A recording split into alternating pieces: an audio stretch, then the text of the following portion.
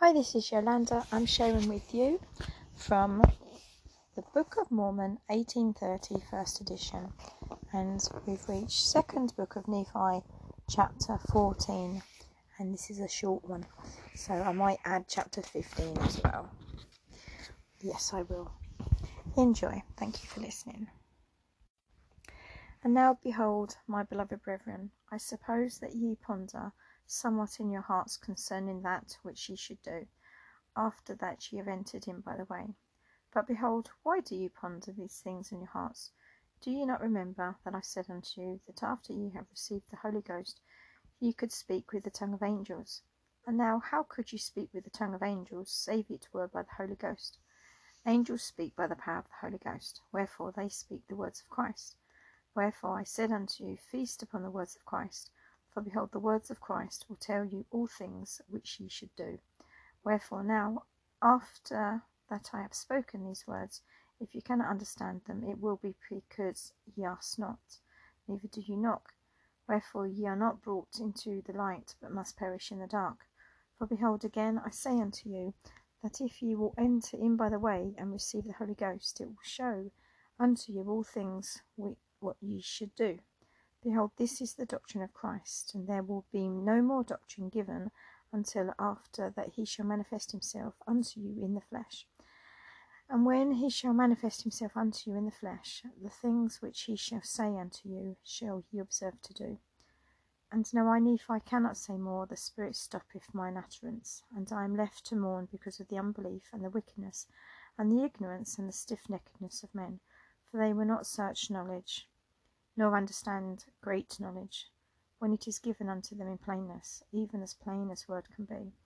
And now, my beloved brethren, I perceive that ye ponder still in your hearts, and it grieveth me that I must speak concerning this thing.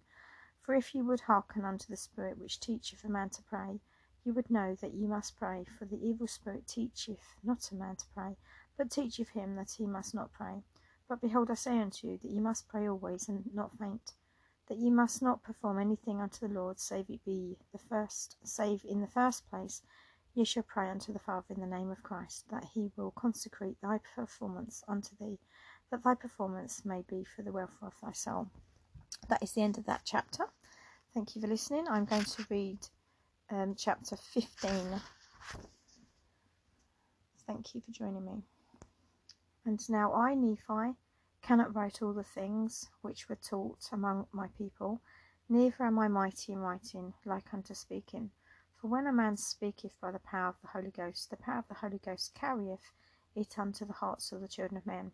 But behold, there are many that harden their hearts against the Holy Spirit, that it hath no place in them. Wherefore they cast many things away which are written, and esteem them as things of naught.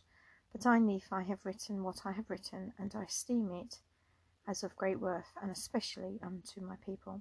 For I pray continually for them by day, and mine eyes water my pillow by night because of them.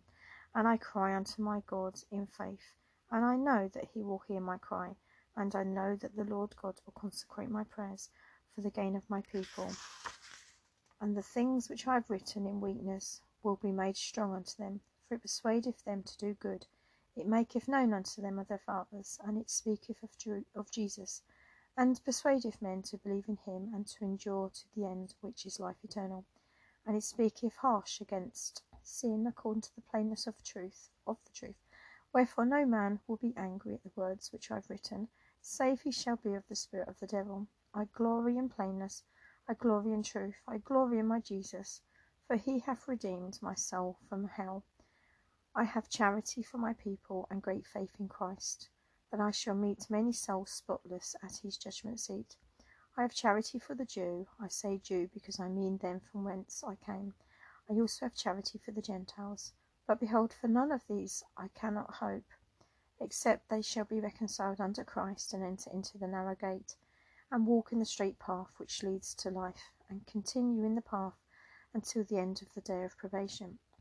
And now, my beloved brethren, and also Jew, and all ye ends of the earth, hearken unto these words, and believe in Christ. And if ye believe not in these words, believe in Christ. And if ye shall believe in Christ, ye will believe in these words. For they are the words of Christ, and he hath given them unto me, and they they teach all men that they should do good. And if they are not the words of Christ, judge ye, for Christ will show, I'll say that again, for Christ will show unto you with power and great glory that they are his words at the last day. And you and I shall stand face to face before his bar, and ye shall know that I have been commanded of him to write these words, notwithstanding my weakness. And I pray the Father in the name of Christ, that many of us, if not all, may be saved in his kingdom at that great and last day. And now, my beloved brethren, all they which are of the house of Israel, and all ye ends of the earth, I speak unto you as the voice of one crying from the dust, farewell until the great day shall come, and you that will not partake of the goodness of God, and respect the words of the Jews, and also my words, and the words which shall proceed forth out of the mouth of the Lamb of God. Behold, I bid you an everlasting farewell, for these words shall condemn you at the last day. For what I seal on earth shall be brought against you at the judgment bar.